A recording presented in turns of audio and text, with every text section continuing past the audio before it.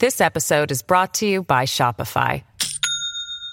Do you have a point of sale system you can trust, or is it a real POS?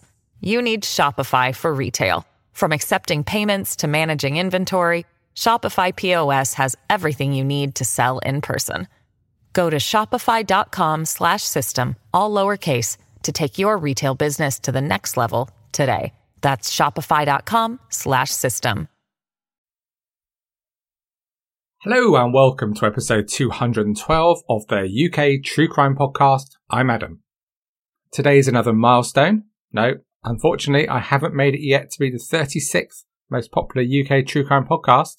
One can but hope. But on November the 25th, it will be 4 years since I recorded my first podcast. And here I am still. Thank you so much for taking the time to listen to me when there are so many demands on your time. More good news is the book I'm writing with Chris Clark on the life and crimes of Angus Sinclair has been accepted by our good friends at Mango Publishing. Check them out. We will complete the manuscript by the 31st of December this year. We already have an astonishing tale to tell, but we want the book to be as thorough as possible. So if you have any information at all about Angus Sinclair, do please contact me in confidence via any of my social channels. Today's story is from Northern Ireland during the Troubles. It's a heartbreaking tale of murder and loss. But before we get to that, a huge thank you to all my supporters on Patreon, especially the new members of this most exclusive club. That is Joanne Offord, Hans Gruber, Steve Daly and Laura West. Thank you all so much for your support. Why not buy the true crime fan in your life the gift of an annual Patreon membership? Gosh, should I really just say that? For about £20 a year. You still have 2 months free if you buy it now. Just head to patreon.com/UKTrueCrime. This episode is brought to you by Best Fiends. Have you played this game yet? I might only be on level 91, but I already love Best Fiends, as it's a casual game that you can just play when you have a few minutes free. I play it when I'm waiting to pick my children up from various activities. It's great, as you don't need internet connection. I played earlier today for 20 minutes when I was waiting to pick my dog up from the vet, socially distanced of course in the waiting room. I really enjoy the challenging puzzles and the gameplay is awesome, with amazing characters who you collect during the game and who can be used strategically later on. Like me, I guarantee you will love the vibrancy of the colour quality of the game design, which is always a huge deal for me. So why not come and join me on Best Fiends? Engage your brain with fun puzzles and collect tons of cute characters. Trust me, with over 100 million downloads, this 5-star rated mobile puzzle game is a must play. Download Best Fiends free on the Apple App Store or Google Play. That's friends without the R. Best Fiends. Okay, let's set the scene for today's story and play our Guess the Month Year game. Top of the UK music charts was Renee and Renata with Save Your Love. If you're too young to recall this, take a few minutes to watch it on YouTube. On second thoughts, don't bother. The Jam were at number 2 with Beat Surrender. Mickey by Tony Basil was in the top spot in the US, and in Australia, Eye of the Tiger from Survivor was number 1. That was a song that the mighty Leeds United used to run out to when I started being a regular at Ellen Road in the 1980s, so it evokes lots of memories for me. In the news this month in Texas, Charles Brooks Jr. became the first person to be executed by lethal injection in the US. An earthquake hit northern Yemen, killing 2,000 people. It was the UK release of the film Gandhi, which would later win 8 Academy Awards, including Best Picture, Best Director, and Best Actor. And at the Greenham Common Women's Peace Camp, protesting about plans to hold nuclear weapons at RAF Greenham Common in Berkshire, 30,000 women held hands and formed a human chain around the 9-mile perimeter fence. Did you get the month and year? It was December 1982. Today we return to Northern Ireland during the Troubles. Once more, let me state that I'm not taking a political view in this podcast, but we do need to touch a bit on the politics to set the context for the story. And by just briefly mentioning some events, it doesn't mean that I see them as any less significant than others, and we'll probably come back to them on another podcast. It's just that this isn't the story I want to tell today. So let's set a bit more context of what was happening at the time. It was only in 1981 when 10 Republican prisoners died of starvation during a hunger strike. Bobby Sands was the first to die, and his death had a major effect. Over 100,000 people attended his funeral mass in West Belfast. In the early 80s, the IRA were carrying out a campaign of terror in mainland England, including the dreadful attacks in London's Hyde Park and Regent's Park, killing 4 soldiers, 7 bandsmen and 7 horses. I've covered this in previous podcasts. Also active at this time in Northern Ireland were the Irish National Liberation Army, an Irish Republican paramilitary group formed on the 10th of December 1974. Its aim was to remove Northern Ireland from the United Kingdom and create a socialist republic encompassing all of Ireland. 3 INLA members died with the 7 members of the IRA during the hunger strike in 81. The INLA, although capable of atrocities such as the murder of MP Airey Neave in a car bomb attack at the Houses of Parliament in London, was never seen as organised and was known for its infighting. But this all changed in 1982 when IRA veteran Dominic McGlinchey was released from jail. Born in 1954 and known as Mad Dog, McGlinchey was one of 11 siblings born into a staunchly Republican family in the north of Ireland. Back in 1971, he'd been interned without charge for 10 months in the Maze prison, and he was a free man for under a year before he was back inside on firearm charges. In this period in 1975, he married his wife Mary and they had 3 children. He joined the IRA and was involved in numerous operations before in 1977 he was convicted in the Republic of Ireland of hijacking a police vehicle and threatening officers with a gun. But whilst in prison he argued with IRA members, and it's unclear, as is so much in these stories, whether he was asked to leave or chose to, but he parted ways with the IRA. On his release, McGlinchey joined the INLA, and he quickly made an impact becoming Director of Operations. He implemented instant changes, ruthlessly putting an end to dissent within the organisation, and bringing in new active members. And the nickname Mad Dog? Well, that was for his absolute ruthlessness, which we will hear about in today's story. Ballykelly is in County Londonderry in Northern Ireland, around 50 miles east of Derry, with a population of just over 2,000.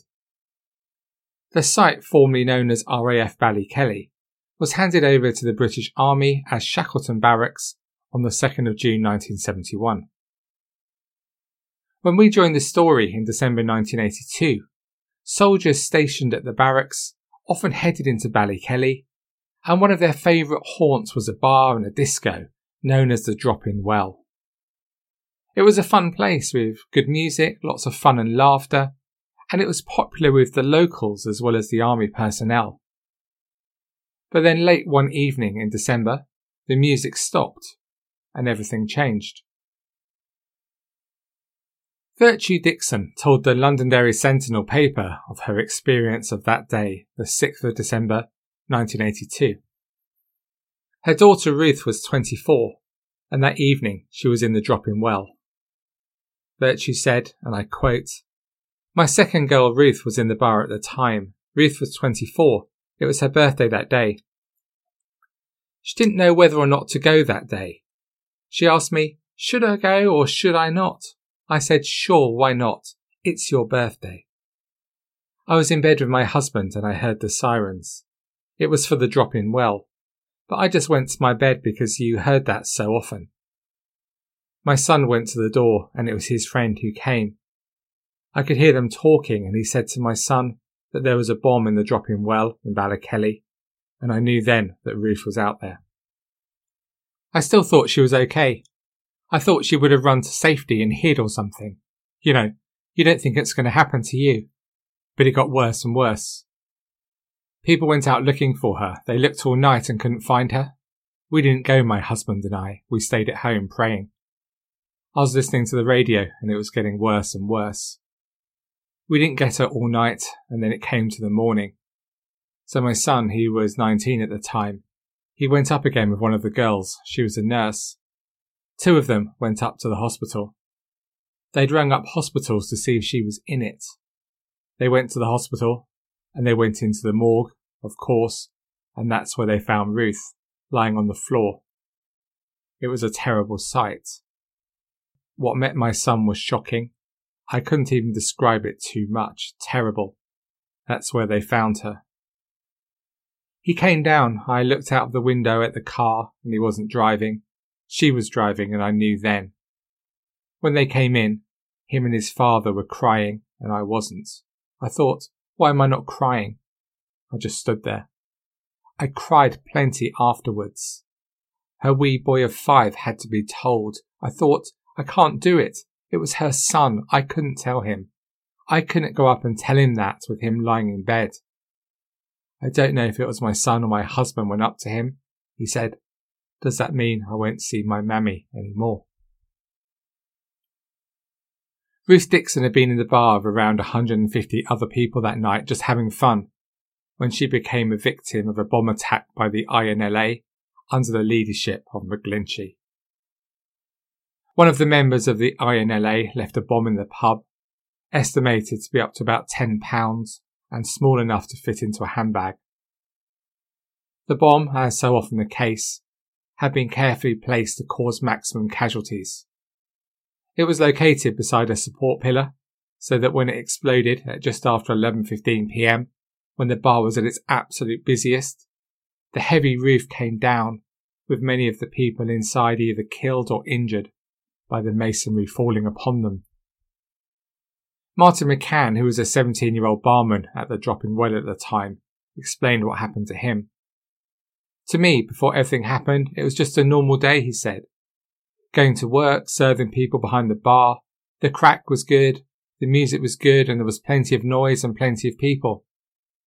I was one of the lucky ones. I didn't get hurt.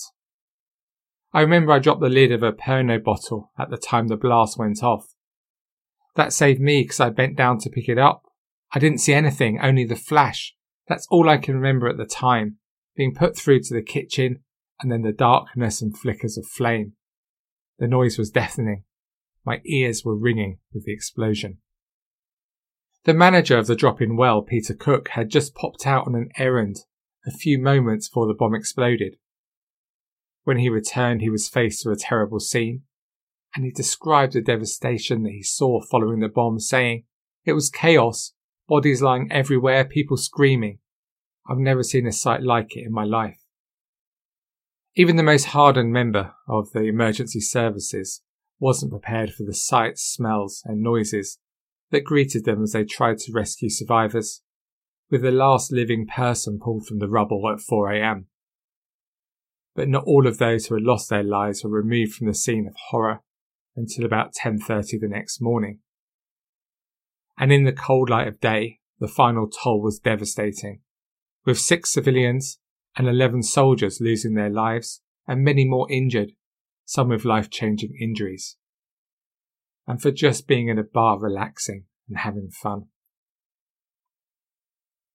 Those who lost their lives were 24-year-old Ruth Dixon, 25-year-old Carol Watts, 19-year-old Angela Houle, 21-year-old Patricia Cook, 21-year-old Valerie McIntyre, 17-year-old Alan Callahan, Corporal David Salthouse, who was 23 and married, Private Stephen Smith from Wellington in Somerset, aged 24 and married, Corporal Clinton Collins from Stockport, 20 years old and married, Lance Corporal Stephen Bagshaw from Timwhistle in Cheshire, 21 years old, Private David Murray from Stockport, 18 years old, Lance Corporal David Stitt from Cheadle, 27 years old, Private Neil Williams from Chester, 18 years old, Private Paul Delaney from Warrington, 18 years old, Lance Corporal Philip McDonough from Walsall, 26 years old and married, Private Shaw Williamson from Stockport, 21 years old, Private Terence Adam from Sydenham Hill in London, 20 years old, All those unfulfilled lives taken, and their lives of their families and friends devastated. As you've heard, 3 of the civilians killed were still in their teens, with one, 19-year-old Angela Huel, celebrating her engagement to one of the soldiers who survived the attack that night. 25-year-old Carol Watts was killed, and her sister, Sharon, said, "Carol was married with 2 children aged 6 and 2. She was 25 when she was killed. She was killed instantly. My other sister, Nicola, was 19 at the time. She was very badly injured. The hospital staff told us to get 2 graves dug because we'd lost both of them, but she fought. But after that, she never enjoyed good health. She suffered badly and was mentally tortured. We will never know what Nicola went through or what she experienced. You could nearly say that the bomb ended her life." And 21-year-old Pat Cook became the 17th and final victim of the bombing when she died from her injuries 10 days later. Her brother Peter, who we've heard from, was the owner of the pub, with one of her other brothers being the manager. He said, "She was the baby in the family. She was spoilt. We loved spoiling her and she loved us." One of the comments at the post-mortem, the doctor who did it didn't understand how she lived so long because of her injuries. I'm sure part of that was the way she loved us and we loved her. She was trying to hold in there and we wanted her to hold in. It was such a sad loss. And their dad was the local undertaker who helped bury many of those killed at the drop-in well. The small community was just devastated by this atrocity. 11 of the soldiers who died were from the Cheshire Regiment, 2 from the Army Catering Corps and 1 from the Light Infantry. Bob Stewart, now an MP, was a company commander in the Cheshire Regiment at the time, and he lost 6 soldiers from his company. He was quickly at the scene and later said, "It was deadly silent and very black. As I shone my torch, I could see people who were either dead or dying. I had to not only be the incident commander through the night, but it took me 6 hours to identify my men. I then had to bring them home." Suspicion for the attack naturally fell on the IRA, but they condemned the bombing, saying that they would not have launched an attack that would have a high risk of civilian casualties. And shortly afterwards, the INLA issued a statement of responsibility saying the following: "We believe that it is only attacks of such a nature that bring it home to people in Britain and the British establishment. The shooting of an individual soldier for the people of Britain has very little effect in terms of the media or in terms of the British administration." In their statement, they also described those civilians killed as consorts. And in a later interview about the attack, McGlinchey attempted to justify the unjustifiable by saying that the dropping well's owner had been warned 6 times to stop offering entertainment to British soldiers, and that the owner and those who socialised with the soldiers, I quote, knew full well that the warnings had been given and the place was going to be bombed at some stage. The attack at the dropping well escalated Dominic McGlinchey to one of the most wanted men in Britain, and the security forces were under pressure to find him. And on the 12th of December 1982, just 6 days later, they thought they had. According to the Royal Ulster Constabulary, RUC, they believed that McGlinchey was being taken across the border to the south of Ireland. The car they believed he was in went through a roadblock and they opened fire. There was no sign of McGlinchey, but 2 members of the INLA were killed when their car was fired at. The dead men had, allegedly, been seen with INLA leader McGlinchey in the Republic earlier in the day. They were 21-year-old Roddy Carroll, and claimed by security forces as the INLA's top gunman in Armagh, along with 30-year-old Seamus Grew. Seamus was married with a family, and it was suggested that he was in charge of military operations for the INLA.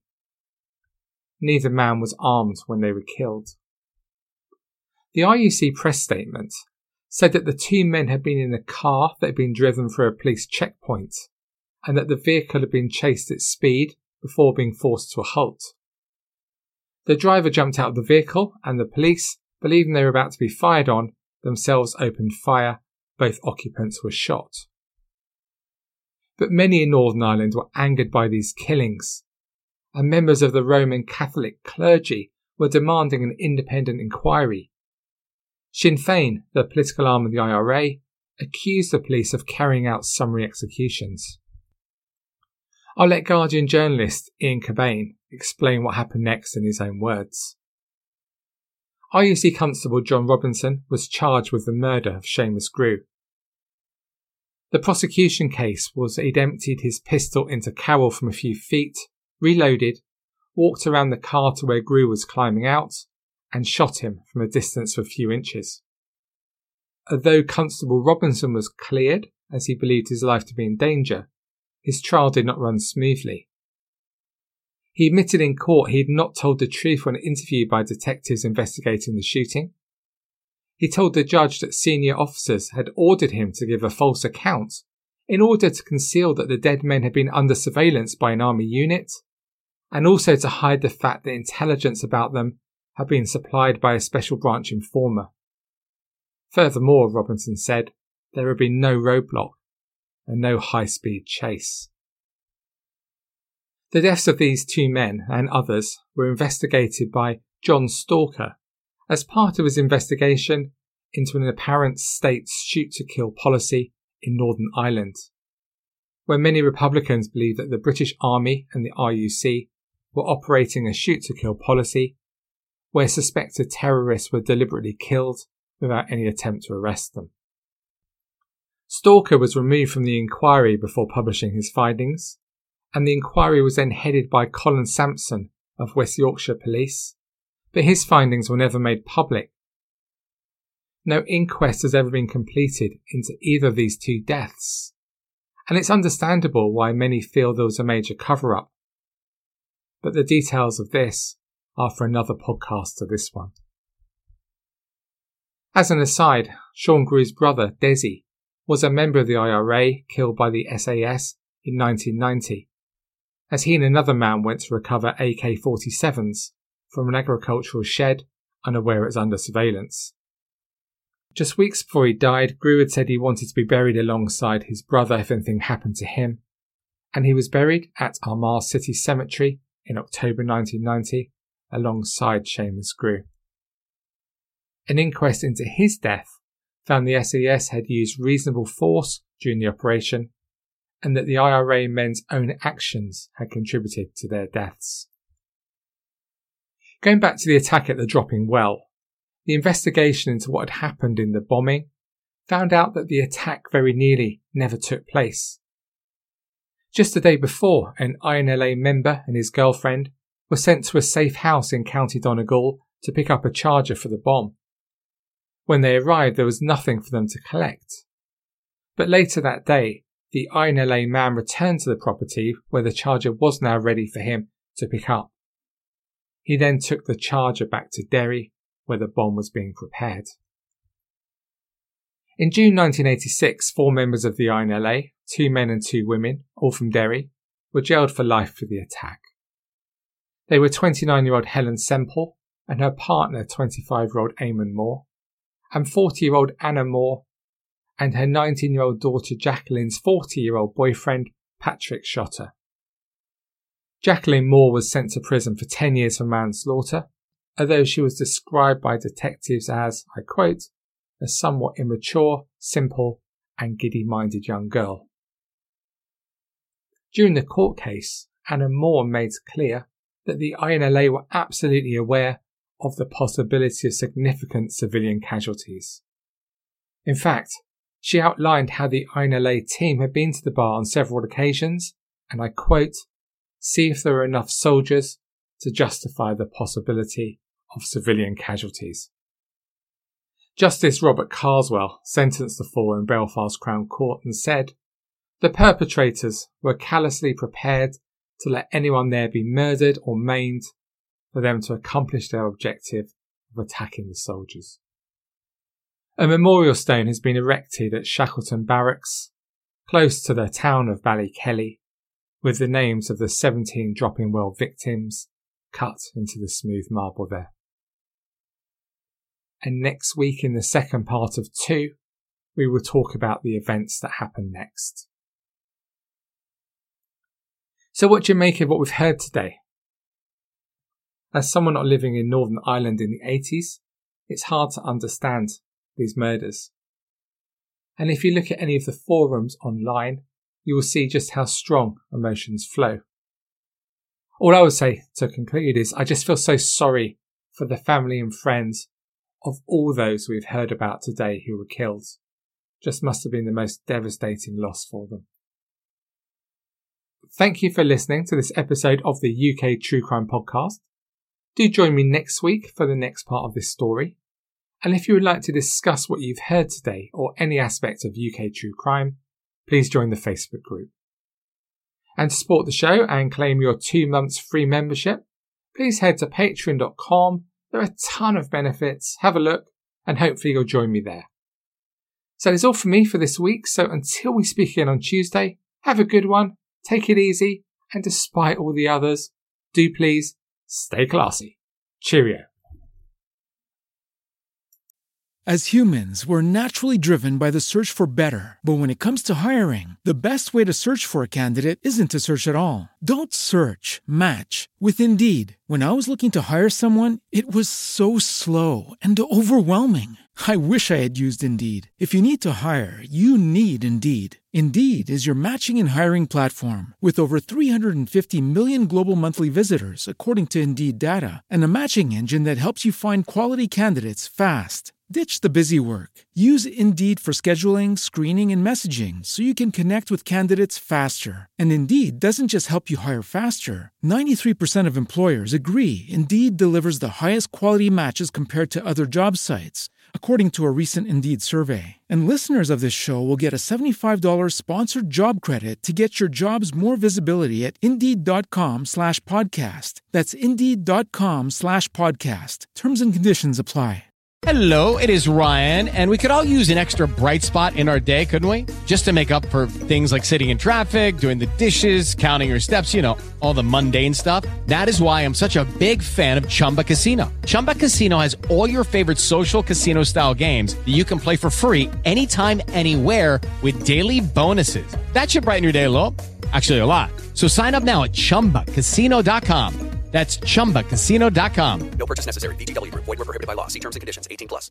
Lucky Land Casino, asking people, what's the weirdest place you've gotten lucky? Lucky? In line at the deli, I guess? Aha, in my dentist's office.